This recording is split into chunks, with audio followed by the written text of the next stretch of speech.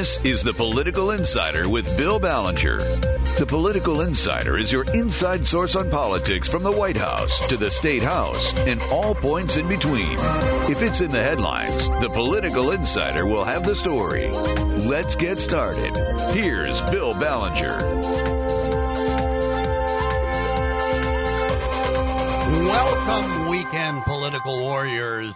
A lot of money is being raised and spent in Michigan on all sorts of races from top to bottom beginning last year. And, of course, we've got a presidential primary coming up on March 10th, so it's really kicked into high gear. And we are very fortunate to have on the line with us Simon Schuster, who is executive director of the Michigan Campaign Finance Network. Simon Schuster, welcome to the Political Insider. Thanks. Great to be here, Bill. Let me ask you, Simon, explain what is the Michigan Campaign Finance Network so our listeners will understand the important work that you people do.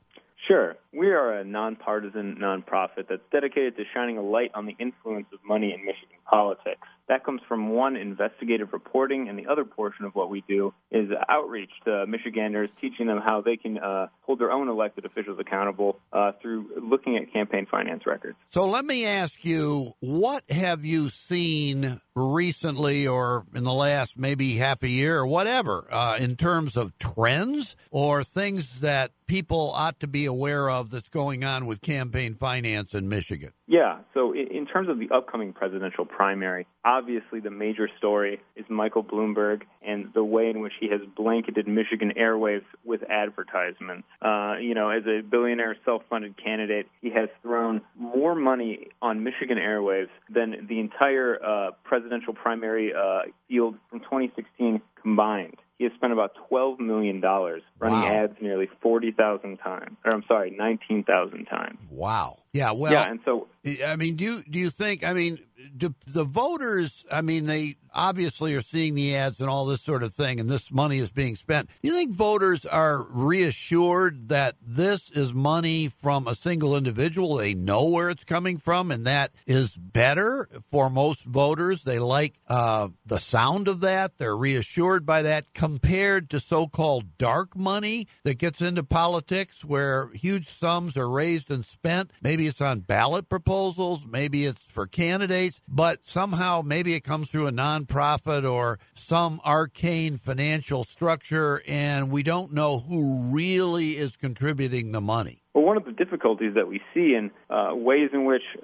individuals can discern the origin of the funding for these advertisements is that it's getting increasingly difficult to determine where this money is coming from. And that's in large part because campaigns are making available things like stock footage of their candidates to dark money organizations who are funding them. There's been a couple $1 million spent on the Senate race so far from dark money organizations such as the Vote Back Action Fund, who are supporting Senator Gary Peters, and they're using stock footage provided by his campaign. So, there's footage of him riding a motorcycle, meeting with constituents. The thing is, they, by law, can't coordinate with his campaign at all, and it becomes more difficult for individuals to understand, whether this is something that was approved by the candidate or from that perspective, something that they worked with the campaign on, when in fact they didn't. And so I think that from that perspective, Bloomberg, while it's perhaps reassuring that they can hear at the end of the advertisement, I'm Mike Bloomberg and I approve this message, I think it's increasingly tough for people to really understand where this money's coming from. Right. In the case of Mike Bloomberg, we're going to have a real test case, aren't we, Simon Schuster, after the votes are counted on March 10th, whether money really works. Because remember, Mike Bloomberg has not competed in any state yet, and he won't be on the ballot in South Carolina Saturday this weekend. He's going to be on the ballot for the first time on what is called Super Tuesday, this coming Tuesday, March 3rd. And then, of course, he'll be in Michigan, and he's spending this enormous amount here. And so his presence really is just getting off the ground in terms of confronting the voters and giving them a chance to make a decision about him. And we're going to find out whether the money really has an impact here or not. Do you think that Mike Bloomberg has a good chance to win in Michigan just based on his spending? Well, I think that we've seen from national poll results and the fact that he's on the debate stage now that money can buy exposure, which when you're in a field that's multiple candidates, hasn't really consolidated himself, being able to make a first impression, having the money to open field offices, get volunteers on the ground, contacting people through the mail, even in person and via text message, it can make a positive first impression. And in a crowded field, that can matter a lot, especially in the primary. And I think that this is sort of an unprecedented sort of appearance. I mean, when you contrast that with the president and the way he fielded his campaign, I know that in 2016 he claimed to be self-funded. While that's no longer the case, he sort of did not have this elaborate organization that Michael Bloomberg has, whereas he's sort of fighting an uphill battle, whereas Trump was able to carve out his own position on the electorate without spending an enormous amount of money. And so I think that this is really untested. Aside from Michael Bloomberg and the Michigan presidential primary on March 10th, what else have you seen in campaign spending over the last, let's say, 14 months during, let's say, 2019 and into this year? Anything different, novel about this compared to the past? Yeah, I think one of the important notes is that in the legislature, independent expenditure committees, the so-called leadership PACs that legislators run to distribute money to their fellow legislators, are becoming increasingly powerful. Both Lee Chatfield, the Speaker of the House, and Senate Majority Leader Mike Shirkey raised record amounts for an off year. Lee Chatfield and his three majority funds raised nearly $1 million, which is more than some of the PACs representing the Democratic caucus raised in total. Wow. So, in other words, Jason Wentworth, who is a second-term state representative, a Republican, is viewed as being the heir apparent to Lee Chatfield. Does he have a leadership PAC, and is he amassing money that you can see right now leading up to the vote at the end of this year? If the Republicans retain the majority, that he would become the speaker? Yeah, I think that in that regard, you could say that he's been anointed in a sense, is that from Speaker Chatfield has sort of given him very large contribution dollars from his own leadership PAC to Wentworth, and I think a sign that his ascendancy is near is that he just opened his second leadership PAC. And in large part, the purposes of these is that these independent expenditure committees can donate 10 times the amount an individual can campaign committees, which campaign committees are what candidates use individually to fund their election. And by having a second one, you can essentially skirt contribution limits because you can hit the maximum contribution limit twice. Well, aside from the contribution limits, is this transparent? I mean, do we know where the money that's coming to Jason Wentworth is coming from or not? So we do, to the extent that we know who his donors are. Now, if you're getting donations from organizations that aren't disclosing their funds, then you don't. But luckily, these vehicles themselves do allow some degree of transparency in that they have to disclose who their donors are. But it's the question of knowing who the donors are and where that money is coming from is an entirely different story. And, of course, I mean, the fact that you can have multiple leadership PACs sort of illustrates that contribution limits are only as much of a hindrance as you want them to be. What you're telling us, I think, is very interesting. It raises a question in my mind. I don't know whether there's an answer to it. Which comes first, the chicken or the egg? I mean, is Jason Wentworth anointed, quote unquote, by either the current speaker, Lee Chatfield, or maybe interest groups or others who say, okay, we think out of the possibilities to become the next speaker, Jason Wentworth looks like the best bet, the strongest candidate, so we're going to start giving him money to help him achieve that goal of being speaker? Or has Jason Wentworth on his own over some period of time decided, I want to be speaker, so I'm going to start collecting money, and then I'm going to show Lee Chatfield and these interest groups and everybody else, I'm the man. I can raise money. I've got the money. I've done better than any of my colleagues in my caucus, and I'm going to be elected. What do you think? I think that it's a little bit of both. You have to show the powers that be in Lansing that you can control the caucus and have a portfolio of interests that align with the interests of individual special interests. And when you can do that, you can really show that you're the man for the job. Wow. Look, we're barely scratching the surface here, Simon Schuster, and we have to cut it short. Really appreciate your being on. You've done a great job, great insights. We'll get you back at some point. Thank you very much, Simon Schuster of the Michigan Campaign Finance Network. Yeah, thanks for having me on, Bill. Always a pleasure. We'll be back in a minute. You're listening to The Political Insider with Bill Ballenger on MTN. Here's Bill. We have returned, and we have on the other line with us Jonathan Osting, who is a political reporter for Bridge Magazine. Before that, he was with the Detroit News Lansing Bureau. Jonathan Osting, thanks for being with us on The Political Insider. Hey, Bill, thanks for having me. Well, I want to talk to you about this presidential primary coming up on March 10th. I mean, first of all, from the standpoint of a veteran observer of Michigan politics, what do you think's going on right now? Who's up, who's down, who's likely to win? What about the money being spent, so forth and so on? Yeah, sure. Well, I think that the money being spent makes this a really fascinating primary.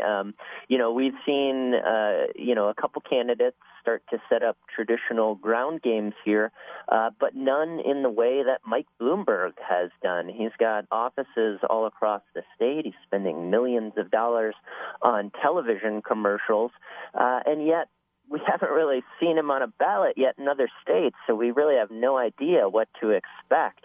So obviously that's going to be a really fascinating dynamic.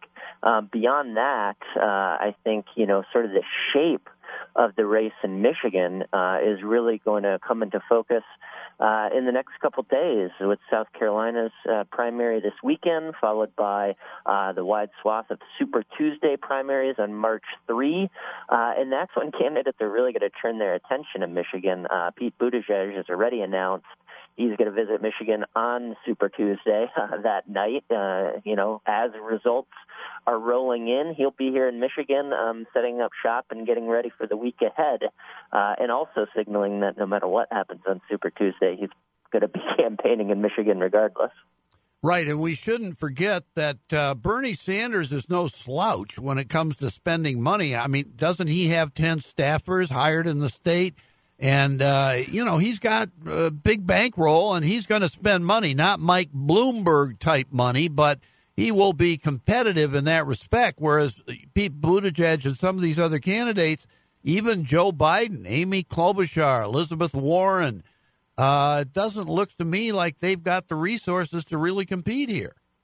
Yeah, I mean, Buttigieg and Warren do have a couple people here, and they've been here early. I've, in fact, seen door knockers for Warren in my neighborhood already. Bernie not only has, some institutional support, he's still got this whole grassroots army that really rose up in 2016 and has been reactivated now. So sort of, like Trump on the GOP side, he's got some real fervent supporters who he doesn't even have to pay to get out and work for him, and those folks are definitely active. So, yeah, of course, Bernie Sanders, he won Michigan's primary 4 years ago, and he's got a lot of strength heading into this, regardless of how he does on Super Tuesday.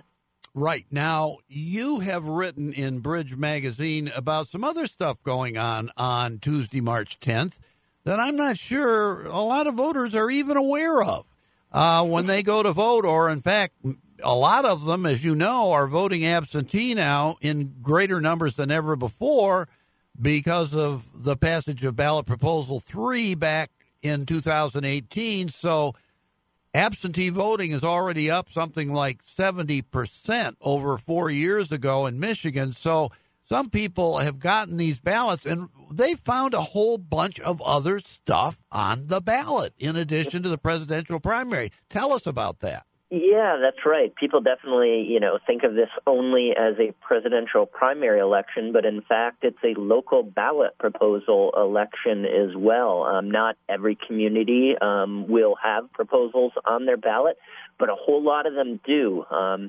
Data we got from the Secretary of State's office and analyzed shows that there are at least 245 local ballot proposals that will be decided in the March 10 primary, and at least 220 of those deal with taxes or millages or assessments, some form of a request for voters to either continue or raise their own taxes to pay for local services like road repairs, public safety, school building maintenance. One tiny little Upper Peninsula town that I have talked to local officials at, they've got 9 different millage or assessment questions on their ballot on March 10th. Isn't that Breen Township? That's almost as many Democratic presidential candidates. Wow. Yeah, that's like Breen Township in Dickinson County in the UP? Yeah, Breen Township, it's got less than 500 residents, but they'll see a smattering of local ballot proposals and some county measures and even a tri-county measure as well, all dealing with taxes. Well, Jonathan Osting, let me ask you, is this just accidental? Is it coincidental that all these proposals are on the ballot at the same time? Or do you think that the people who could be school districts, they could be municipalities, have decided, you know what, this is a great time to get this proposal passed that we want to put on the ballot, because Republicans who generally don't like tax hikes, don't really have anything to vote for in this presidential primary. Donald Trump is basically unopposed, and there's all this activity on the Democratic side. So mainly Democrats who would be more likely to support these proposals are going to be the electorate, and that gives these proposals a chance to win. What do you think? Yeah, I mean, the local officials I spoke to offered, a variety of reasons, but I mean, just looking at the overwhelming volume of proposals on this that'll be on the March 10 ballot, yeah, I suspect, the political dynamics are certainly part of the consideration for local governments or officials who decide to put measures on the ballot. As you mentioned, Trump isn't facing any real opposition, so there's a likelihood there's going to be a very low Republican turnout as opposed to a heavily contested Democratic primary, which will probably draw more voters. So, and those voters are generally more amenable to tax increases, especially at the local level. People in general tend to support local increases a little more than statewide because they trust their local government a little more. Now, there are some other explanations. For instance, locals often will try and piggyback on a statewide election so they don't have to pay the cost themselves.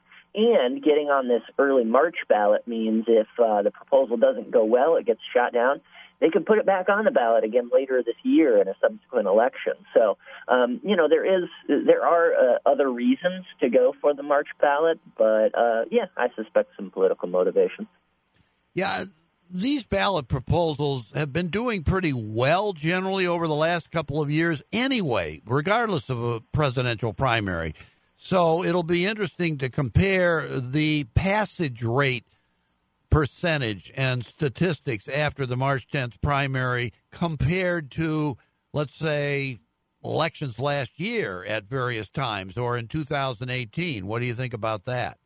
That would be very interesting. God bless the individual who decides to go through all 245 ballot proposals and do that assessment.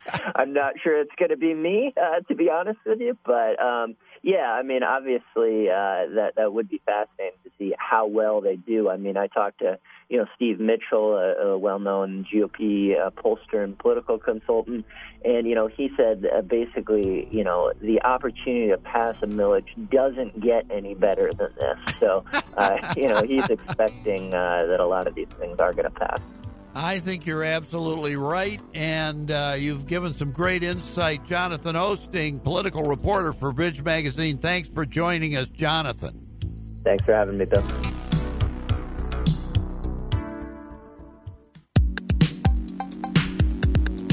You're listening to The Political Insider with Bill Ballenger on MTN. Here's Bill.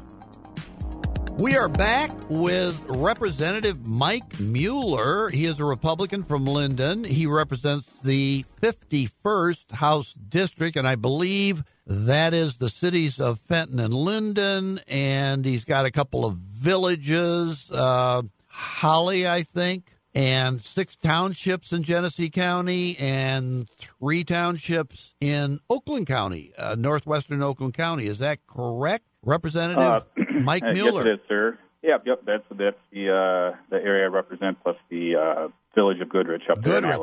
Goodrich, absolutely. Well, look, you have introduced a bill that you say will fund county and city road commissions and decrease funding for the state's highway fund without increasing taxes or state debt. What's going on here? What is happening? Because everybody is concerned about fix the damn roads, but the bigger problem is how do you pay for it? Correct. It's House Bill 5489. Basically, I was looking at the funding of PA 51, and I just kind of took a pragmatic approach to it. And when you look, I believe it's Section 11, the funding for the bottom 3 buckets, as they say, the 39.1% to the state trunk line, and then 39.1 to the local county road commissions, and then the remainder going to cities and villages. The majority of our roads, people travel, from their house to the church, to the schools, to the post office.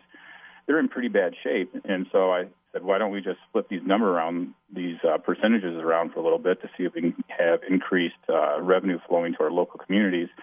So I changed the formulas to decrease the state trunk line to 21.8%, increase the county funding to 43.1%, and cities and villages to 35.1%, which, it was a 14-point increase to the cities and villages, but it basically increases their funding by 58%.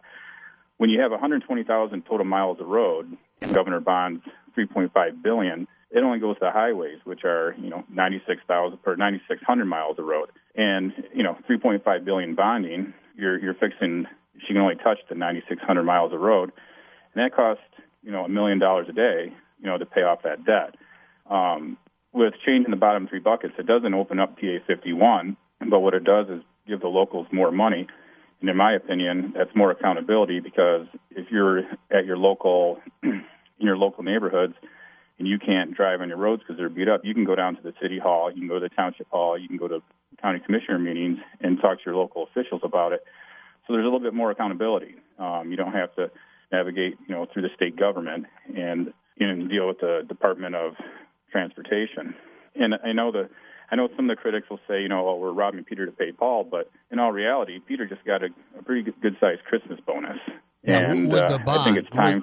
It's time for our local roads to get the care that they need. Yeah, absolutely. Because, as you say, the bonding proposal of the governor would go almost entirely toward state roads, which are a very small percentage compared to the overall road mileage in Michigan, most of which is local, and locals are not getting anything out of this. So you would kind of redress that balance, right? Right, and it doesn't mean that it has to stay forever. It's something that we can discuss, and I'm sure our locals would like to have some more money to fix the roads. I mean, I traveled last week, all the way up to Marquette and to Iron Mountain on state roads, and I didn't run into any problems. But when I drive to my local post office here in Linden, the front end of my car gets beat up pretty bad. And, I was a deputy for 19 years. So, I traveled the local roads, 12 hours a day on my shift. And, those roads are in desperate repair. And, I understand, the MDOT, likes to say that, and it's true, 53% or so of the state's total traffic uses the highways, but 100% of the taxpayers use local roads to get to the highways, in addition to, like I said, going to the grocery store, to church, school, going to the gym, going to the parks. So, if our cars are getting beat up before we even get to the highway, it seems like it's a little bit, backwards. Representative Mueller, do you get the impression that maybe Governor Whitmer actually might like your idea? Because she could say, you know what, I bonded because I couldn't get cooperation anywhere else to try and fix the damn roads, but I realized that it's top-heavy with improvements and extra revenue for state trunk lines, but nothing for locals. And here Representative Mueller has ridden to the rescue with something that will redress the imbalance a little bit. She might like it. Well, I hope so. I'm not here to criticize anybody. I was not in politics before. My background is law enforcement, farming, and a veteran. So, the governor did what she needed to do. I'm not here to criticize her. I'm here to find a solution. And if we can, work together to do that, that would be great. I mean, we need to fix the local roads, and that's, like I said, that's what our taxpayers want. That's what they deserve, and they don't need their local roads being beat up, and they need to know that the money that they already pay is going to the road. And I think a lot of times, people get bamboozled basically because they pay taxes and they think that their tax money is going to the roads, but then when they have a local millage to fix the roads, it doesn't pass because they say, well, I'm already paying enough taxes for our roads. Well, this formula has been in place since 1951, and, our state has grown. The interstates were put in the 50s, and the secondary roads or local roads were put in to, expand commerce and tourism and that kind of thing, and we need to maintain them. I mean, it costs a lot to build them, but now we're in the state where we just need to maintain them, and if we can flip the formula for just a few years, and, I'm open to suggestions. Like I said, I'm here for solutions. I'm not here to criticize. I'm here to take a pragmatic approach to fix our infrastructure that needs to be fixed, and we need to work together to get it done. Representative Mueller, your bill, House bill, you say it's 5489, is that right? That is correct. And it's in the House Committee on Transportation. I mean, do you get any sense that the chairman of the committee is going to bring it up? And do you plan to talk to Governor Whitmer or people on her staff or from MDOT or somebody in the Whitmer administration about this and see if you can get their support in committee if it's brought up? Well, I have talked to Chair O'Malley. He's going to be looking at some dates to possibly have a hearing on this bill. I have sent letters out to, the city of Detroit, some of the larger road commissions, up to Marquette. So that way, everybody in the state, the road commissions from, the major cities, the rural areas, all are notified of what this bill does and the intentions of this bill, because we know how things work in Lansing. There's always unintended consequences, but the intention of this is to, get everybody on board. This isn't a partisan issue. This is a issue that everybody needs to work on together. And I have spoke to colleagues from, on both sides of the aisle and from different areas, because when I sent the letters out to, like, the mayor of Detroit, I had my staff email every representative in that area, and I've talked to him and said, hey, just let you know I sent this out. This is what I'm trying to do if you're not aware of it, because, you build these relationships, because once you build relationships, you can get things done a lot better if you're not knocking heads. Right. You mentioned Representative O'Malley. This would be Representative Jack O'Malley, Republican of Lake Ann on the northwestern part of the state. He's chairman of the Transportation Committee. He's had the idea of passing legislation to give local units of government the option to raise a local gas tax to attack this problem of diminished revenue or not enough revenue for local roads. What about that? What do you think about that idea, and do you think that could happen as well? Well, initially I was in favor of that. However, just like I mentioned previously, there's always unintended consequences. And when you do this job, you have to look out for your district, but you also have to look out for the rest of the, the community in the entire state. My district is unique is that it borders Shiawassee County to the west, Livingston County to the south, and I'm in Oakland County and then Lapeer County. So that would actually have a negative effect on my business owners and gas station owners in my district, because if they raise the tax to locally, everybody would go outside my district to fill up their tank.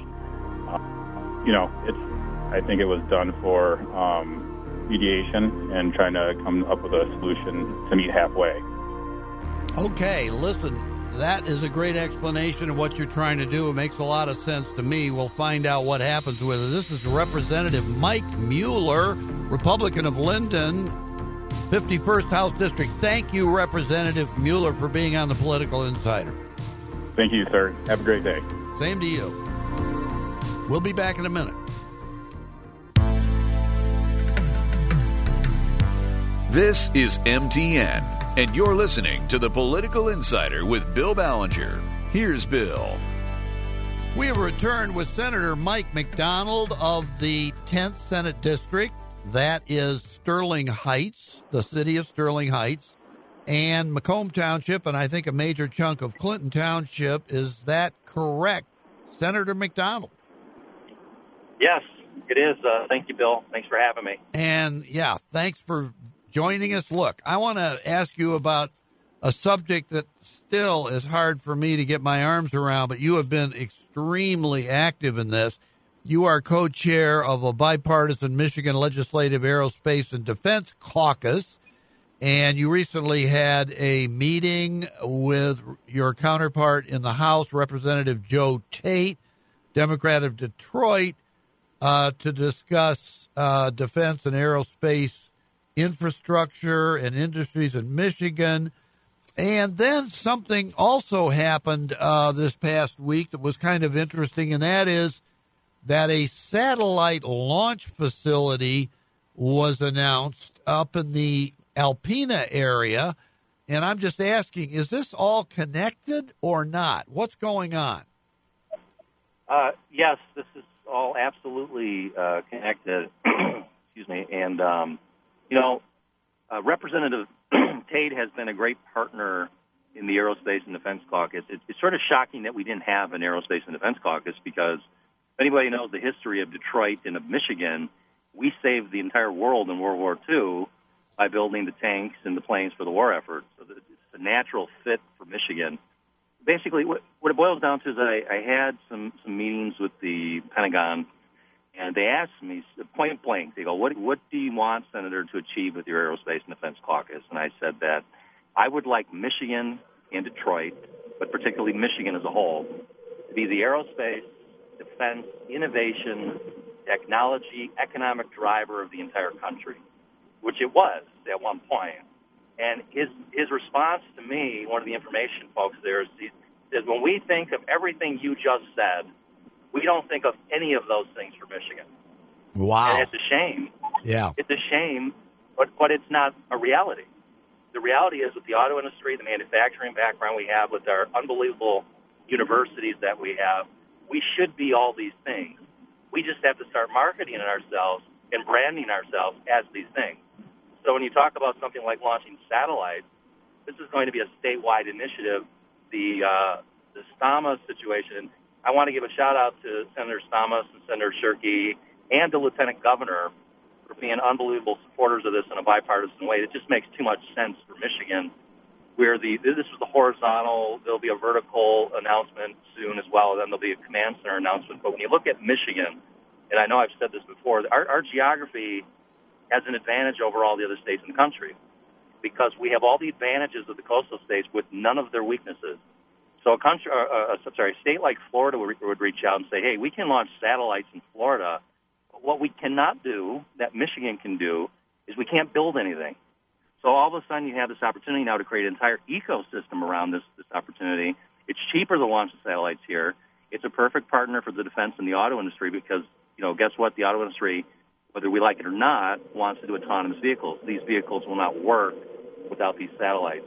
So then you throw out the real gold mine of this whole initiative is, well, if you're going to launch satellites here, why, with our manufacturing base here, would you not build them here?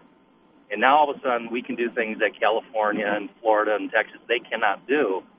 So a lot of the things that I mentioned to the Pentagon started to become a reality. It's sort of a reimagining, rebranding of our state. We're the place kids want to go, and we're the place kids don't want to leave. Yeah.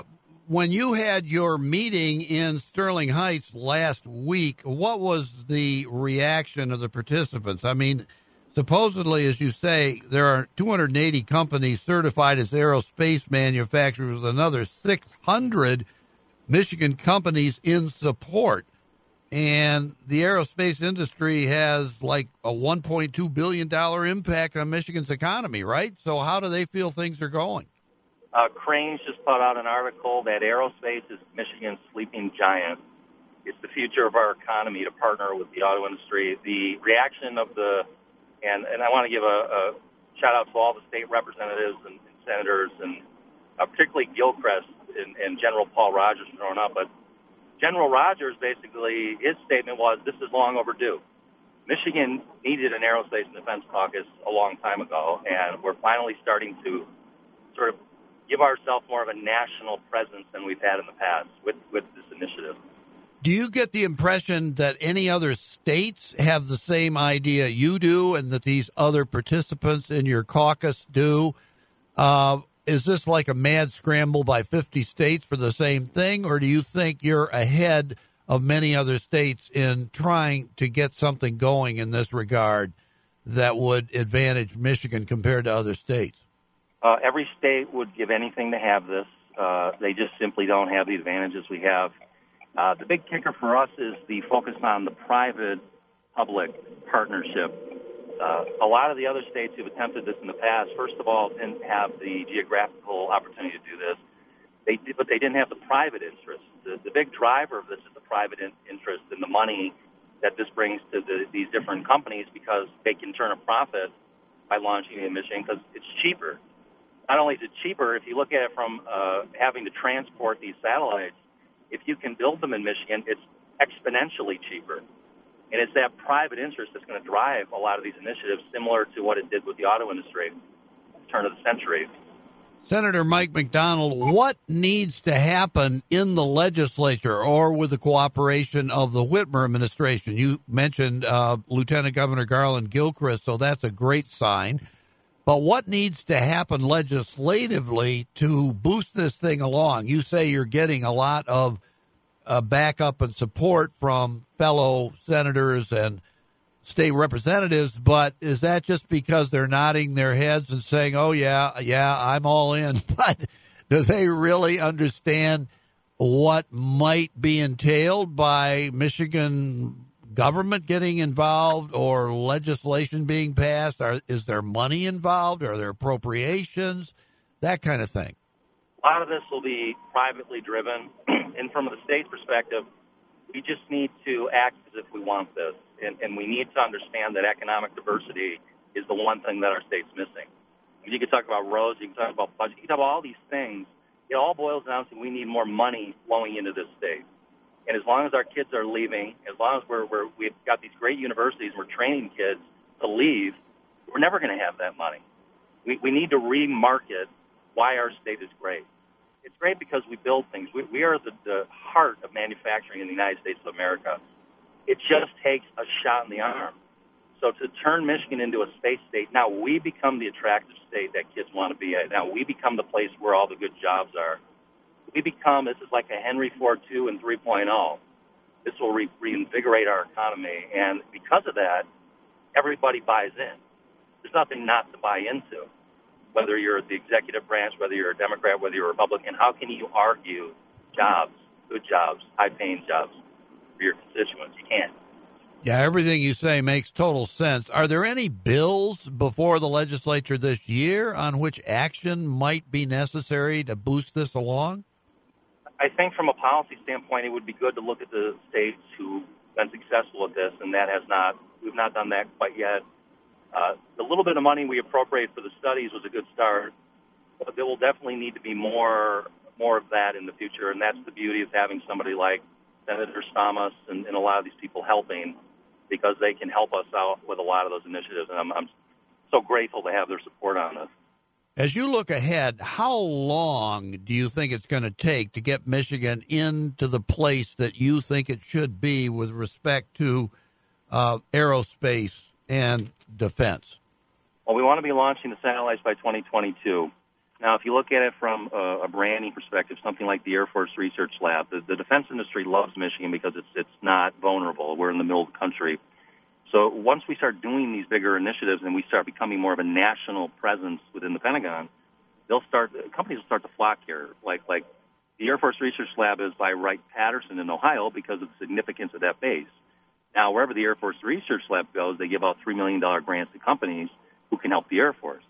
So now, say Michigan becomes the heart of all this, it could be a part of even a subset of the Space Force, or because we're the ones driving these initiatives. Companies are going to flock here because of the opportunity, and where the companies go, the people will go, the workforce will go. But it all boils down to rethinking why Michigan's great. We know it's great, but we got to start selling it that way, keeping our kids here.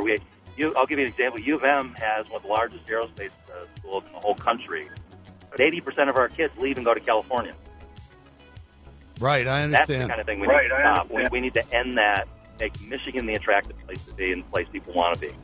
Absolutely. Look, I wish we could talk about this longer, but we will again. We've talked to Senator Mike McDonald before about this, and we'll talk to him about it again as things go on. Thank you so much, Senator Mike McDonald, Republican of Sterling Heights. Thank you so much. Do, Bill. Thank you. Thank you. Thank you. We'll be back next week.